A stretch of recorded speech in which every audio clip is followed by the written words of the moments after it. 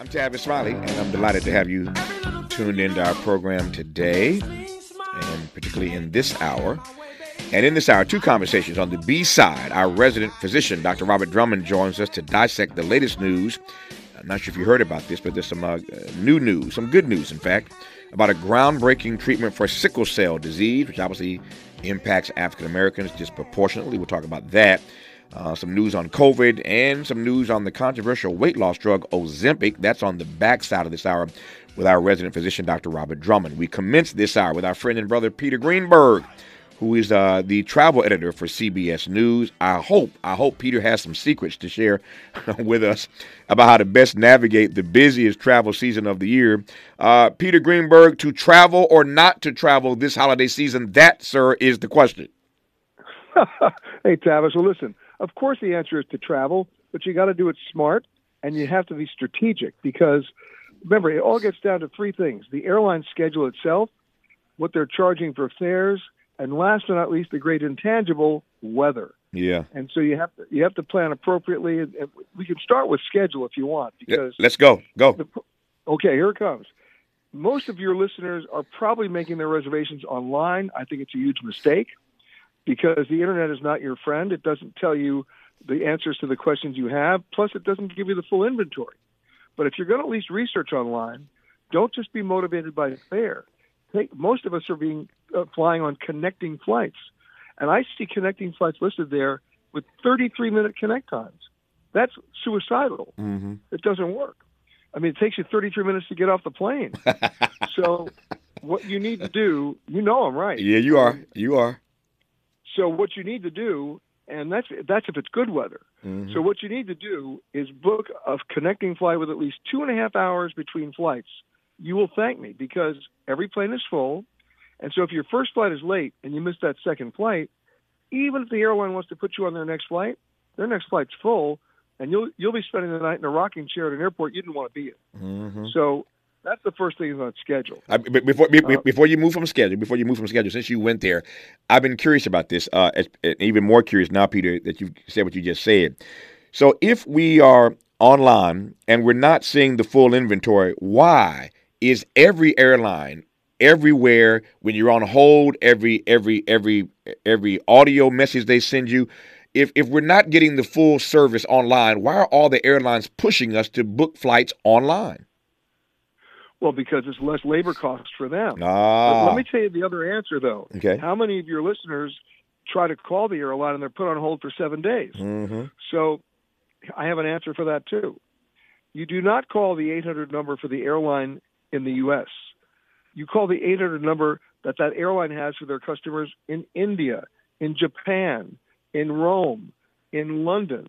They are looking at the same screens as their guys are in Atlanta and Dallas and Chicago, but they'll at least answer the phone. You won't be put on hold. And how do you find those 800 numbers in India, et cetera, et cetera?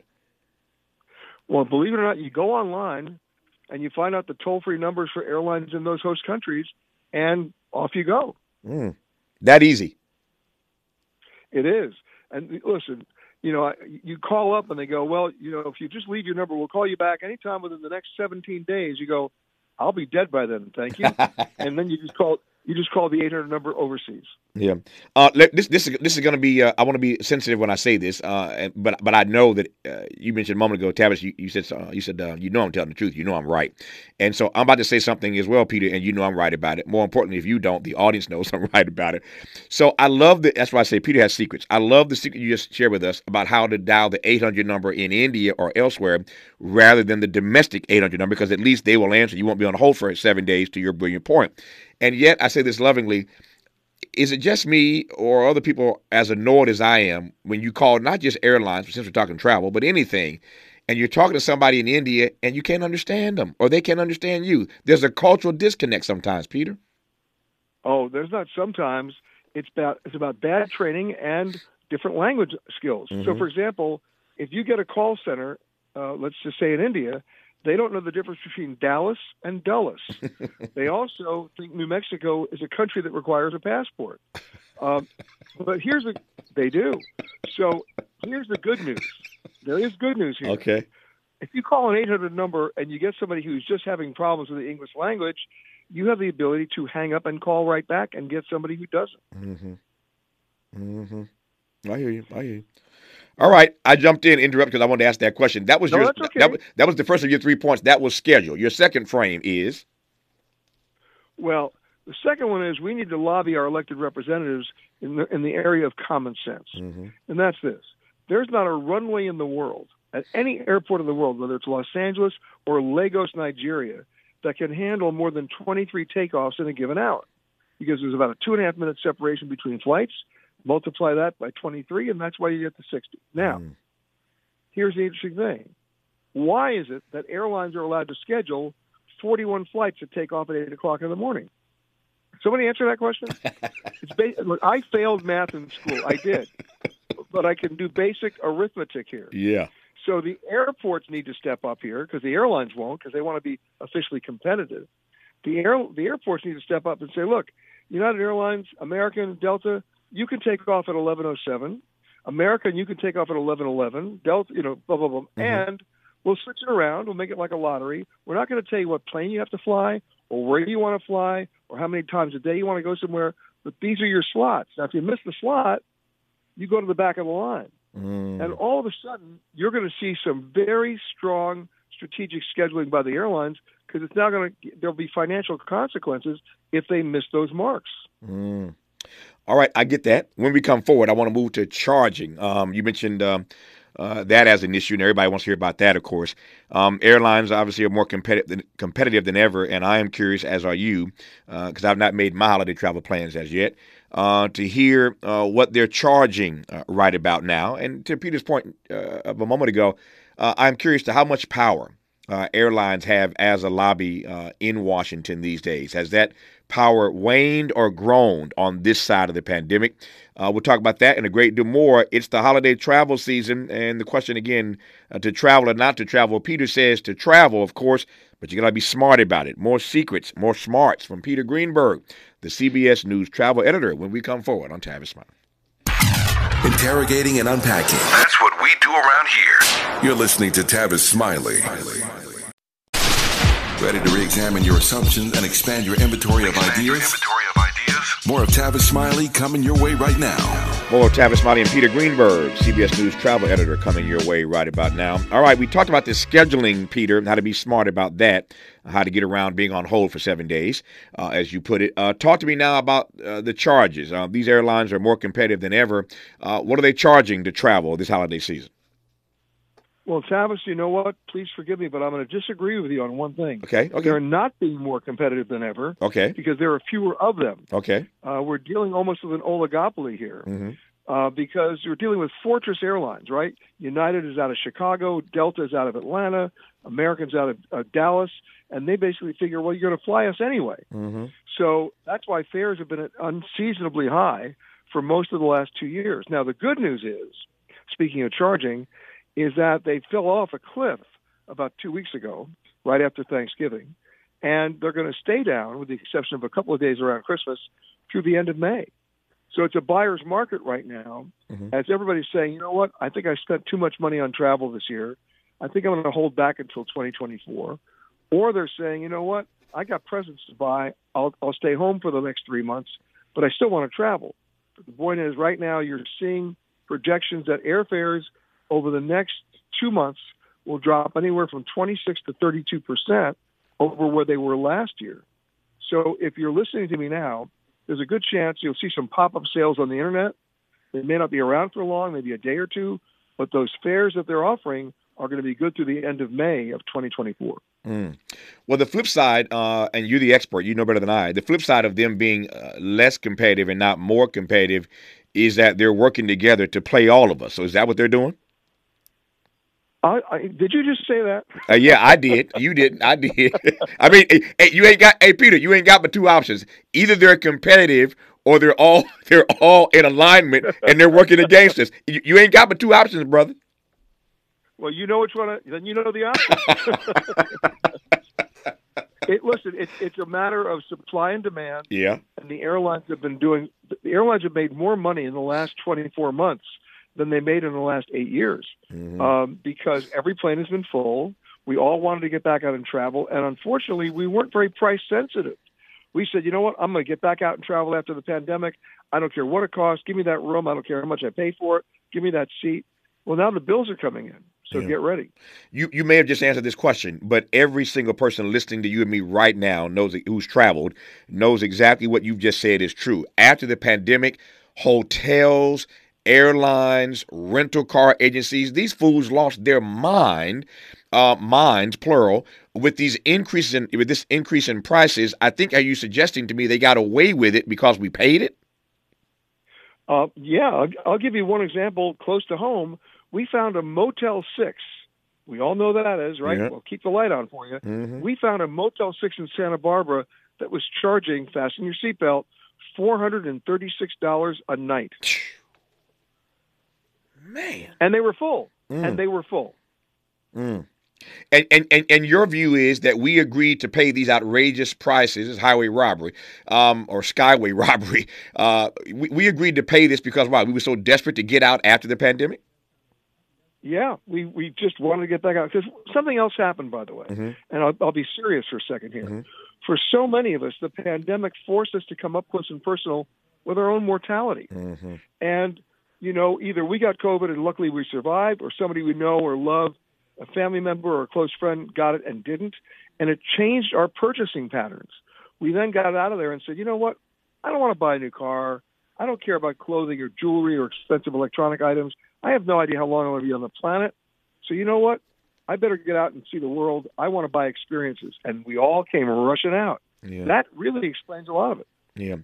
So you mentioned the power of these airlines earlier, and I want to ask Peter how complicit Congress has been with the airlines being able to flex in the way they have since the pandemic, or even for that matter prior to. But how complicit has Congress been in giving the airlines pretty much everything they want? Well, it's not just Congress, Tavis. It's also the regulatory agencies like the U.S. Department of Transportation and the FAA. Mm-hmm. The problem right now is we still do not have a passenger bill of rights in this country. In Europe, there's something called EC Rule 261. It's been on the books for years. They do have a passenger bill of rights. If you're on an airline in Europe and they delay your flight by more than 3 hours, they write you a check on the spot. They're required to do it. Mm-hmm. In the United States, they might give you 5,000 bonus miles that you can't redeem. So we need to – look, if you want to get everybody's attention, cancel Congress's flights. That'll get their attention. I like it. And you know what? Short of legislation, because legislation never seems to do what it's supposed to do, we need effective rulemaking from the U.S. Department of Transportation. That's what the hope is for 2024. So let me just ask you point blank. I'm not naive in asking, but since you went there, Peter, I'll follow you. Why in this country do we not have a passenger bill of rights? Because the Congress has been lobbied. You brought it up. Mm-hmm. Congress has been lobbied very effectively by the airlines, who claimed, by the way, for many years that if you do this to us, we'll go out of business. Mm-hmm. If you do this to us, we'll have a complete financial meltdown. And of course, that never happened. What we did see, and we're seeing it all over again right now, is consolidation. Mm-hmm. We're seeing airlines buying other airlines and fewer airlines out there. We're on the verge of an oligopoly. Mm-hmm. So, for example, JetBlue wants to take over Spirit. That case is now being litigated in court in Boston because the U.S. Justice Department is claiming it might be anti-competitive. And on the West Coast, we just saw Alaska Airlines announce it wants to buy Hawaiian for nearly $2 billion. And now the Justice Department has to look at that. But if either of those two mergers go through, here's the question. I know you don't need to answer because you know the answer. Are airfares going down or up? Mm-hmm. I get it. What's driving all these mergers, these corporate takeovers, as it were? Well, they want to consolidate because they want to control markets. Mm-hmm. And once they control markets, they can set prices anywhere they want. And let me give you one more step. Mm-hmm. If the Spirit deal goes through with JetBlue, that would leave only one ultra-low fare airline or ultra-low-cost airline left in America as Frontier Airlines. Mm-hmm. So let's look at the numbers. Let's say they're charging $80 for a ticket right now, and now they're the last ultra-low-cost carrier left. What's to stop them from charging $150 a ticket? They'll still be cheaper than everybody else, but how much more money they're going to make, and who's going to have to pay that?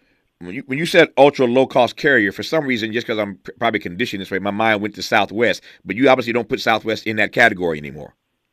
Oh no, Southwest is now one of the majors. They do a very, very good job. They've branded their whole company around not nickel and diming you. Way before the pandemic, they weren't charging you to check bags. If you had to cancel a flight, you didn't lose your money. They just gave you credits. They've done a very responsible job. Even though they had a meltdown about a year ago that we all remember, they still have a huge reservoir of passenger goodwill because, no, they're not the cheapest airline on the block, but they have great passenger goodwill because they're not nickel and diming people. Yep. Back to this notion of a passenger's bill of rights, or the fact that we don't have one, I should say, in this country. Have they changed the rules, or are there rules, you tell me, Peter Greenberg, about what happens when there's some sort of delay and they won't let you off the plane and you're on the runway for hours? We've all seen those horror stories. Nobody wants that during the holiday season. What's the rule, if there is one, about that this holiday season? Well, believe it or not, there is a rule. It's been around for about 12 years. It was an example of great rulemaking by the Department of Transportation. It's called the tarmac delay rule, and here's how it works. It has severe financial consequences for the airlines. If they push back from the gate with you on the plane and they make you sit out there on the tarmac for more than 3 hours without going back to the gate and getting you off the plane, they are liable to a fine of up to $27,500 per passenger. Guess what? A fully loaded 737, you're already in seven figures. So here's the question. How many tarmac delay violations have there been in the last 12 years? You ready? Yeah. About 8. It went down. It almost disappeared. Yeah, that's and good. the airlines, they fought it and said, this is unfair, we can't do it. Of course they could do it because there were severe financial consequences. Yeah. So clearly the question I'm about to ask now is a case-by-case basis, but we've all been in a situation where the flight is oversold, and you're going to hear a lot of this as you travel during the holiday season. The flight's oversold, and they start offering money to get off the plane. Now, I always get mad at the idiots who take the first offer because I'm like, sit down and shut up.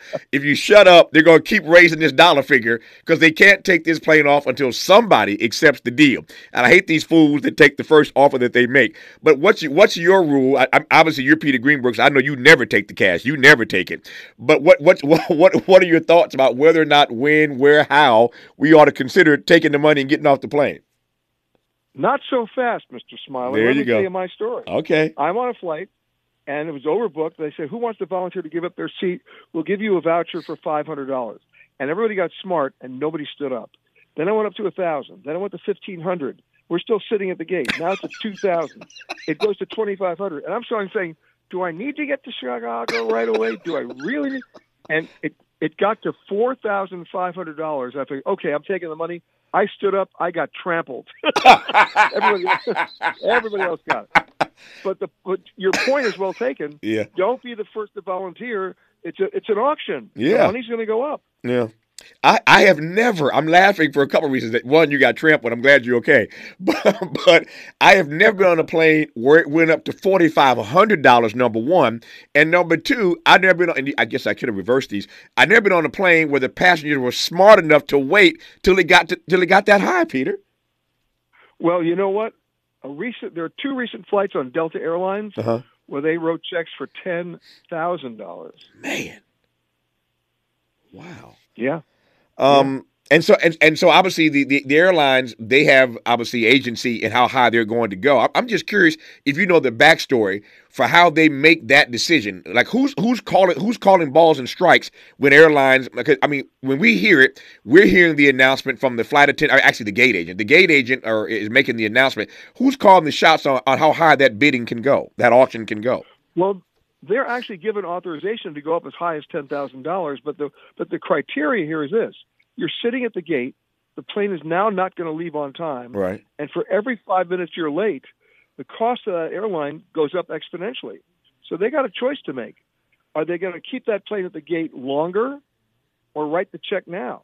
Because sooner or later you're going to have misconnected passengers, misconnected bags, crews that time out on their time, and planes that get nowhere. So they have to make a call. And it's really interesting to watch it happen because once you get beyond 8 minutes on a departure time, that money starts flowing, at least in terms of the offer. All of this could have begun with this simple question, which is why airlines are allowed to overbook a flight in the first place. Well, in the old days, it was easy because they were overbooking business class flights for business travelers because they had a very high no-show rate on business passengers who canceled flights and showed up later and took other flights, and they were paying a higher fare to do so. they could actually do that without getting a penalty. Those days are over. Now the planes are just full anyway because all of us are flying. There are very few no-shows. Yeah. What's your read? Excuse me. What's your read, Peter, on all of these tricks that they use, and maybe I shouldn't call them tricks, but all of these promotions. There's a more a kinder word. What's your view of all these promotions that these airlines advance about seats with extra leg room? Is it worth it? Well, let me put it this way. We call it the misery index. Mm-hmm. They show you a seating chart where if you take the seat you wanted, not the seat you wanted, you take the seat they give you, Mm-hmm. you will require orthopedic surgery. So it's all about the upsell. Mm-hmm. They give you the most miserable seat, and they go, oh, by the way, for $35 more, you'll have a less miserable seat. Mm-hmm. It's not about you're going to be lounging in the Barca Lounger. No. Mm-hmm. You're going to get a little more interim and very little more width. And sometimes what they consider a better seat and one that they'll sell for more money is the middle seat. What's that all about? Yeah. So if you give me a coach seat, a window seat in the back, you know what? I will grin and bear it. On principle, I'm not going to upsell myself to a seat that I think is better when it really isn't. Yep. I mean, you are the Peter Greenberg, but does the Peter Greenberg ever just decide, as many Americans have to decide in the next few days, whether or not they're just going to drive? Oh, sure. You have that cost comparison where, gas prices have gone up, but they haven't gotten totally outrageous. And if you amortize the price of gas about how many people you got in the car, short of doing the Beverly Hillbillies with Granny strapped on the roof, it becomes economically viable to drive, especially if it's under 600 miles. Yeah. And what's your read? You do this for a living, and thankfully you can report back to all the rest of us what you saw and what you learned, and offer us some advice and share some secrets. But what's your view? I've got mine. But what's your view of the service these days across the board? The service that airlines used to offer as compared to what we're getting or not getting these days. Well, look. I'm not on the plane for the food. Airline food is an oxymoron to begin with. I'm not on the plane for the rich Corinthian leather. Yeah. And I'm not on the plane for the Broadway show tunes the flight attendants will not be performing. I'm on the plane. Let's face it. I'm on the plane to go from point A to point B and not die. Right. And every time I land, somebody says, "Hey, did you have a nice flight?" I give them a 2-word answer, and I'm being honest. We landed. Yeah. Oh my God, we're okay.